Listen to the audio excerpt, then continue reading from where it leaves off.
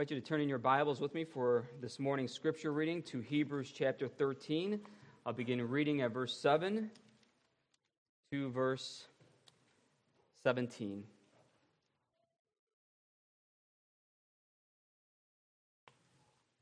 If you're using a Pew Bible, that can be found on page 1197.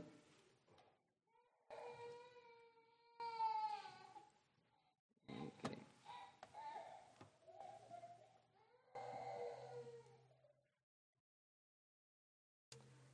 Hebrews chapter 13, beginning at verse 7. Let us now hear God's word. Remember your leaders, those who spoke to you the word of God. Consider the outcome of their way of life and imitate their faith.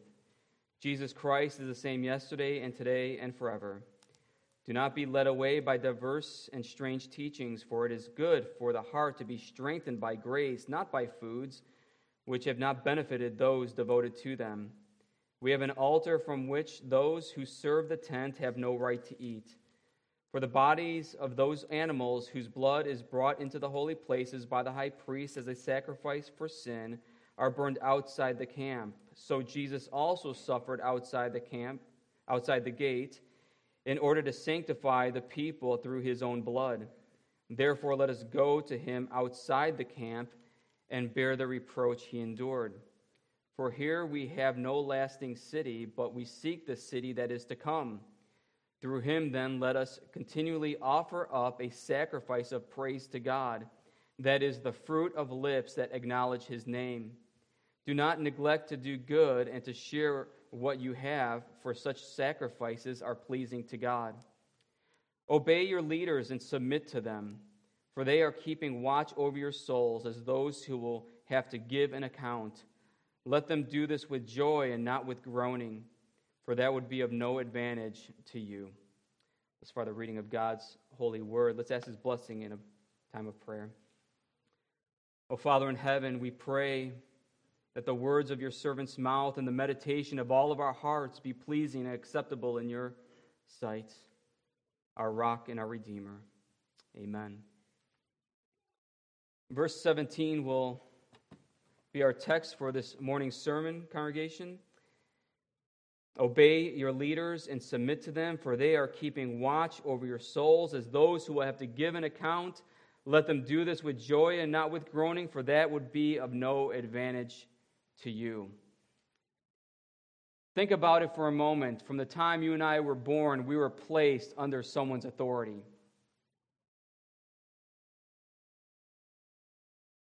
Parents, maybe foster parents.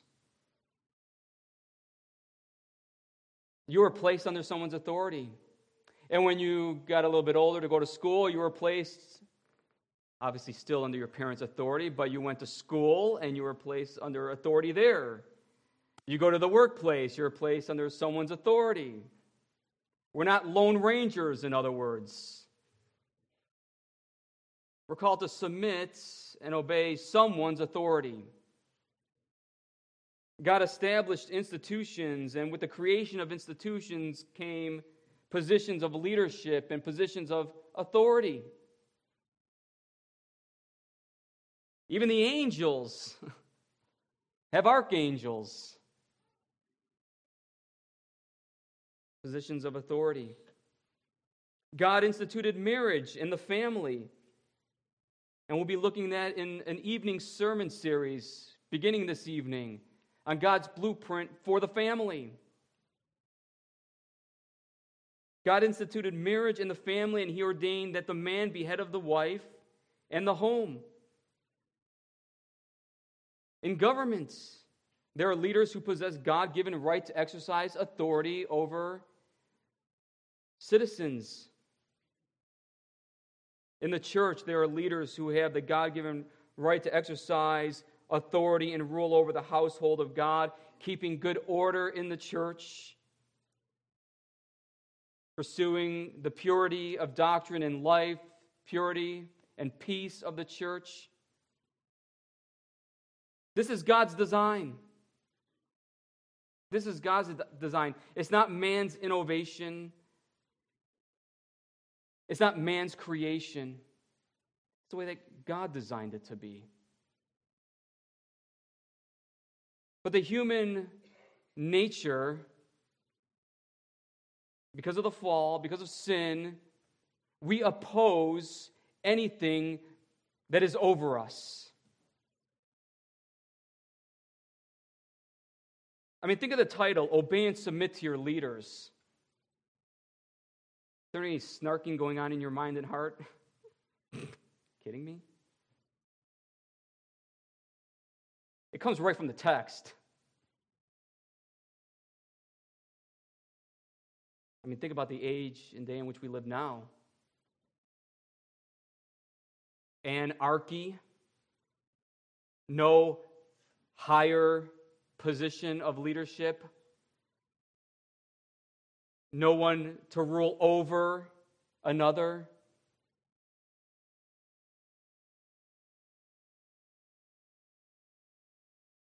This morning we witnessed the installation of men into their respective office of elder or deacon. Like every other Christian, they are sinful men saved by grace through faith in the Lord Jesus Christ. I think we need to remember that. They are men who need grace. They need God's wisdom. They need mercy. They need help. Just like you, congregation, just like me.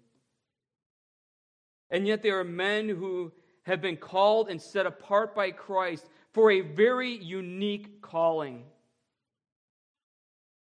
A very unique office in the life of the church.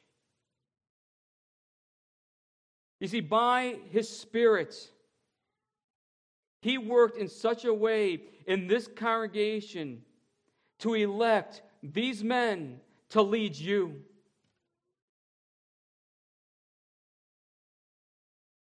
Think about that for a moment. The Holy Spirit of the living God worked in the life of this church to set apart these men to be installed to this office, to serve the Lord Jesus Christ, who is King, and to serve and minister to you and me.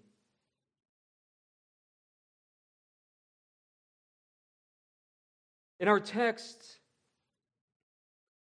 the Bible commands the church, the people of God, to obey and submit to your leaders. What does this entail? What does this mean? Well, surely it means it's the church's responsibility and duty to place herself under the authority of Christ through her leaders. To obey and submit to Christ means that we are called to obey and submit to our leaders who are representatives of King Jesus in the church. I want to look at three things this morning, 3 points, as we consider these commands, obey and submit to your leaders. First is the meaning of the commands, obey and submit. The meaning of these commands, what does this mean for us? Interestingly, the word obey has the meaning of to trust in or to have confidence in another person who is over you. That's the unique meaning of this word obey that the author of Hebrews uses. And behind that trust and confidence that you have in your leaders is that you have been persuaded. There's persuasion involved. I have been persuaded that these men have been placed in authority over me, and therefore I trust in them. I have confidence in them, in their calling and work and labor. And so the obedience isn't blind. It's not blind obedience. It's obedience that is based and grounded in a persuasion of the heart. And in our context, the heart of this congregation has been persuaded to have confidence in these men. And the Holy Spirit has moved this congregation to appoint and elect these men to this office. And because they are representatives of Jesus, we ought to have confidence in them. Obey your leaders. Have confidence in your leaders. They are servants of Jesus. They are still sinners and prone to all kinds of struggles and trials, just like you and me. And yet Christ still calls them, ordains them, and sends them into his church to serve you, the sheep. I can't tell you how many countless times you hear from an elder and deacon, I don't even feel worthy for this position. And it's usually after a sermon like this or some other sermon on being an elder or deacon. Well, after that, Pastor, I don't know if I can do this. You're right. On your own strength, you can't. That's why you always look to the calling.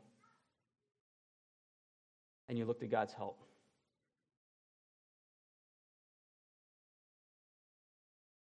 Obey your leaders. Then there's a second command. What's the meaning of the second command? Submit, or literally be submissive to them. Or we can say be submissive to their authority. This word, be submissive, is the first time this word is used in the New Testament. The only time it's used in the New Testament. Tonight we'll look at wives, submit yourselves to your husbands. Here's a different word. The author uses a different word. It is used in extra-biblical literature in those days. Homer used it. What does it mean? What does it mean? This word submit means to yield. To yield to the authority of your elders. When the elders promote peace and purity of word and doctrine, purity of life and practice, the elders take the church on a course. The truth of God's word, the doctrines of the Christian faith. And we're calling the people of God, just like coming onto an expressway, to yield. Follow our teaching. Come along the path that God has appointed for us. And so even here, it's not a blind submission to authority. It's a submission to God's word. Whom the leaders of the church, the elders of the church, and oftentimes the deacons of the church have oversight of that word to God's people. So as they lead, and we're called to submit, to yield, or be subject to their teaching, don't stray. Don't resist. Don't come into the lane and then bounce off into the side of the road. That's why in verse 7, if you look in your Bible with me, chapter 13, verse 7, he talks about the past leaders. Remember your leaders, those who spoke to you the word of God. Consider the outcome of their way of life and imitate their faith. It's all centered around the word. They spoke the word and they lived the word.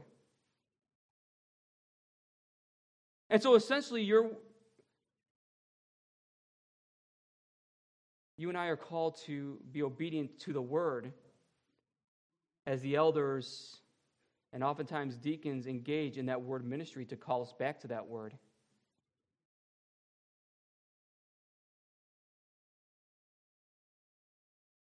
Why are they able to do this? Why are they called to do this? Because of the authority of Jesus Christ, the authority of King Jesus. King Jesus gives them the authority to do this. And we see this in the Great Commission. All authority in heaven and earth has been given to me. Go therefore and make disciples of all nations.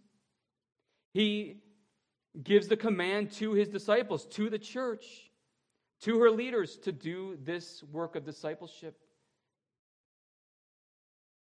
By way of illustration, and now illustrations fall short, so don't make much of it, but get to the main point here of the illustration. A soldier visits his doctor on the military base. He says, "Doctor, I'm struggling with an addiction, and I need help. I need you to deliver me. What can you give me so I can stop this chronic addiction that's hindering me from doing that which you've called me, or that's what the military is calling me to do?" The doc says to the soldier, the young soldier, "Soldier, look on my lapel. What do you see? You see 2 bars here? What does that mean? What do they represent?" The soldier says, "Well, that means you're a captain." "That's right, you're a captain. What are you?" "I'm a private." "I'm a private." The captain says, "I order you, as your commanding officer, to stop, to turn from it." He didn't take out his prescription pad. He didn't go to his medicine chest. What did he do? He counseled the privates based on what? His authority. He based his counsel on his authority. I'm captain, you're private. Now don't read into the illustration too much. Just get to the point of what the captain's able to give that counsel to the private. The idea of authority. And so God gives leaders to the church. They have a particular role that they are called to fulfill. And we are called to submit, to yield to that. And so when they come to us, or when we are wayward in doctrine or life, will we heed their counsel? Will we heed their admonition? Will we heed their wisdom? Church leaders instruct and discipline in the Word of God with the authority of Christ. Therefore, the command to obey and submit is for our good and for His glory. Are there times that leaders might get it wrong? Yes. Are there times when leaders abuse and misuse the office? Yes. Sadly, so. And that is heartbreaking. Did you notice the last vow that they had to give an answer to? The last vow was this: do you promise to walk in all godliness and submit to the government of the church in all things pertaining to your office? Even these men are accountable to each other and to Christ. So that if there is misuse and abuse, they are held accountable.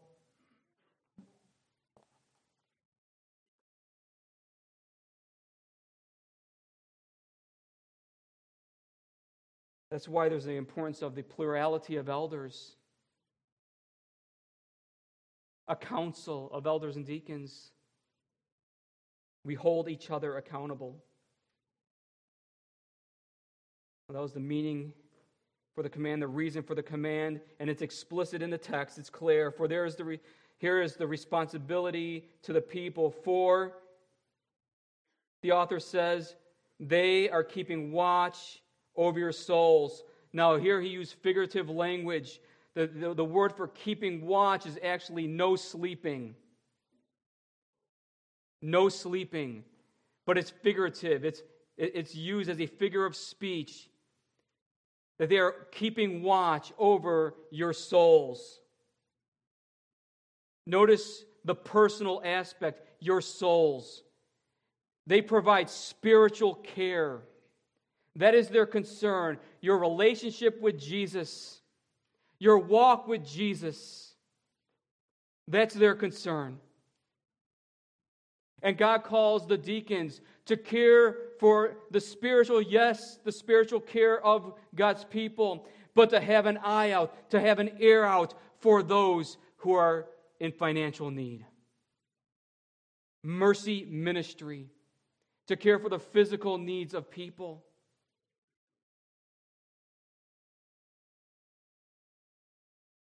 You bring up the word elder or deacon, and all of a sudden you think, oh no, the Gestapo wants me. They're not the CIA, they're not the FBI, or other government organization or institutions. They're not called to lord it over people. No, they are called to care as a shepherd cares for the sheep, for your souls, for your spiritual well-being. They exercise soul care. That's their concern. That's how they lead.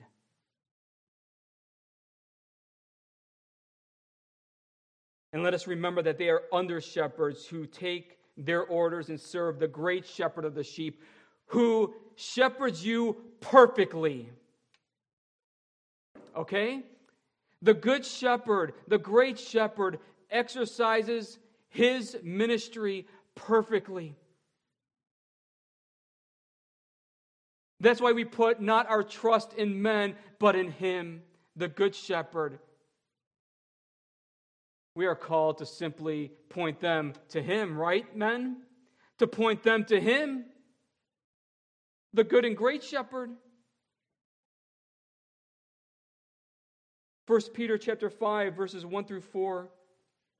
So I exhort the elders among you as a fellow elder and a witness of the sufferings of Christ, as well as a partaker of the glory that is going to be revealed. Shepherd the flock of God that is among you, exercising oversight, not under compulsion, but willingly, as God would have you, not for shameful gain, but eagerly, not domineering over those in your charge, but being examples to the flock. Being examples to the flock. Examples in a way that the flock wants to imitate your faith in Jesus, your faith in his word. And when the chief shepherd appears, you will receive the unfading crown of glory. And so for the reason for the command first is that they keep watch over the souls of God's people. But notice that they will also give an account. You see that in the text? They're keeping watch over your souls as those who will give an account. To whom will they give an account? To each other? To you? Yeah, there's a level of accountability in that. But ultimately to whom? To King Jesus, who is head of the church. They are ultimately, first and foremost, accountable to Jesus. And here we have New or Old Testament teaching coming out here. If you're taking notes, Ezekiel chapter 3. Ezekiel chapter 3, verses 16 and following. We read at verse 17 of Ezekiel chapter 3, the Son of Man, I have made a watchman for the house of Israel. Whenever you hear a word from my mouth, you shall give them warning from me. If I say to the wicked, you shall surely die, and you give him no warning, nor speak to warn the wicked from his wicked way, in order to save his life, that wicked person shall die for his iniquity, but his blood I will require at your hand. But if you warn the wicked, and he does not turn from his wickedness, or from his wicked way, he shall die for his iniquity, but you will have delivered your own soul. Do you see the weightiness of the office? Do you see why they need prayer? Why they need God's help and strength? Now, ultimately, the fulfillment is in the great watchman of God's sheep, the Lord Jesus Christ. And we thank God for that. that he neither slumbers nor sleeps, that he is always watching over the souls of his children, his sheep, the sheep of his pasture. But nevertheless, he places watchmen in his church. And so leaders, look to Jesus, the author and perfecter of your faith. Look to him for help and strength and guidance and wisdom. And when you fall, short, you come to the watchman of your own soul, seeking his mercy, his forgiveness, his cleansing. He's faithful to forgive, just like he forgives all the sheep, because you're his sheep too. You're his sheep too. The reason for the commands, they keep watch over your souls, and they have to give an account. The result. Thirdly, what's the fruit of obedience? What's the fruit of obedience? Let them do this with joy and not with groaning, for that would be of no advantage to you. The fruit of obedience is joyful servants on the part of the leaders, a fruitful ministry. When the church obeys and submits willingly to her leaders, the leaders know and experience joy in the ministry. But also, it's advantageous to you and me. It's advantageous to the rest of the church, because the leadership can serve the congregation joyfully and more effectively in the ministry of word and prayer and in Christian mercy and service.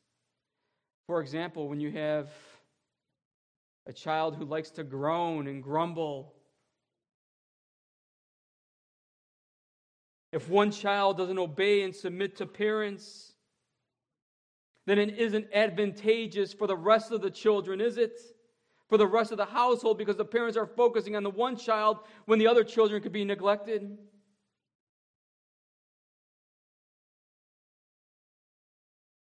Or if employees complain and groan to the employer, the performance of the employer diminishes and affects the rest of the office.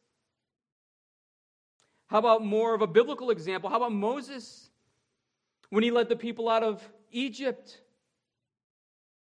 and they crossed the Red Sea, they saw the mighty works of God, and they saw that God was working through Moses, the leader of God's people. But what did they do in the wilderness? They bickered and complained and grumbled.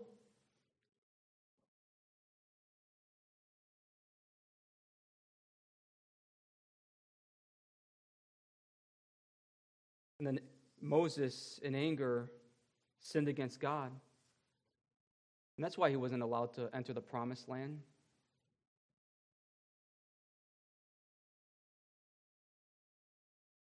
The author of Hebrews is pretty direct here. He shows the weighty responsibility of the leaders, but he also shows the weighty responsibility of the congregation. It's both. It's both. An uncharitable and difficult attitude towards your leaders is unproductive and unprofitable. And this attitude can actually prevent the church from doing effective ministry when it burdens its leaders.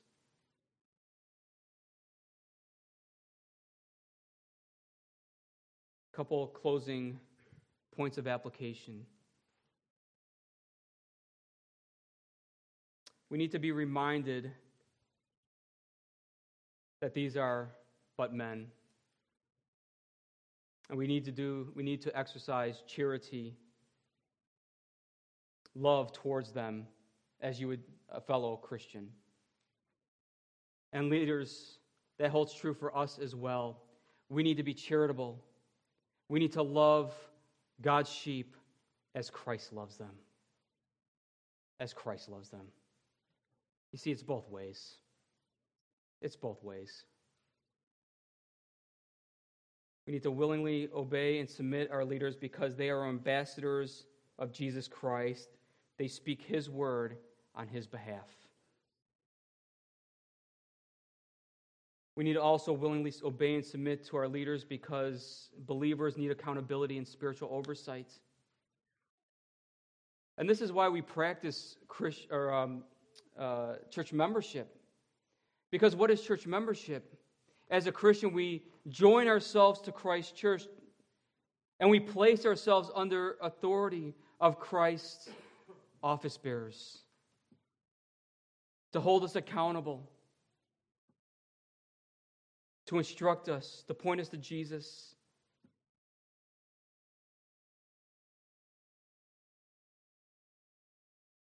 Paul says, after he enumerates the qualifications of elders and deacons, he writes, I hope to come to you soon, but I am writing these things to you so that if I delay, you may know how one ought to behave in the household of God, which is the church of the living God, a pillar and buttress of truth.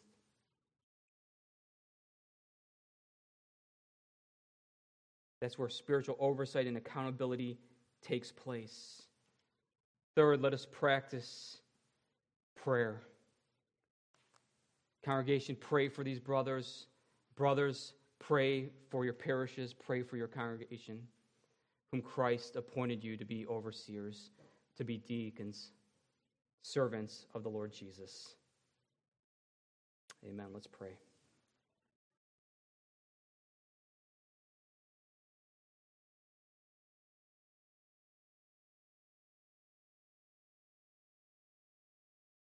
Oh, Father in heaven, we give you thanks, O Lord, that you are merciful and gracious and abounding in steadfast love, that you forgive us and have mercy upon us when we, in our respective callings in life, fall short of submitting to those in authority over us. We can know your forgiving love and mercy and be reconciled to our brother or sister. We know, O Lord, that your word is truth and that your word leads us and guides us and shows us what order in the church ought to look like. And so we appeal to your word. We appeal to the ways in which you prescribe, the way in which the church should be instructed, and how the church should live out their faith, and what the church should believe concerning the doctrines of the Christian faith. And we thank you for men that you ordained to do a calling that is seemingly impossible, insurmountable. But by your grace and strength, it is possible. Because you, O Lord, by your Spirit and word, lead and guide your church in a way that is pleasing to you. Father, help us, we pray, to not only hear the word, but to believe it and to seek to live our lives in accordance to it. Teach us, O Lord, what it means to trust in and have confidence in our leaders and to submit to their authority. In Jesus' name, amen.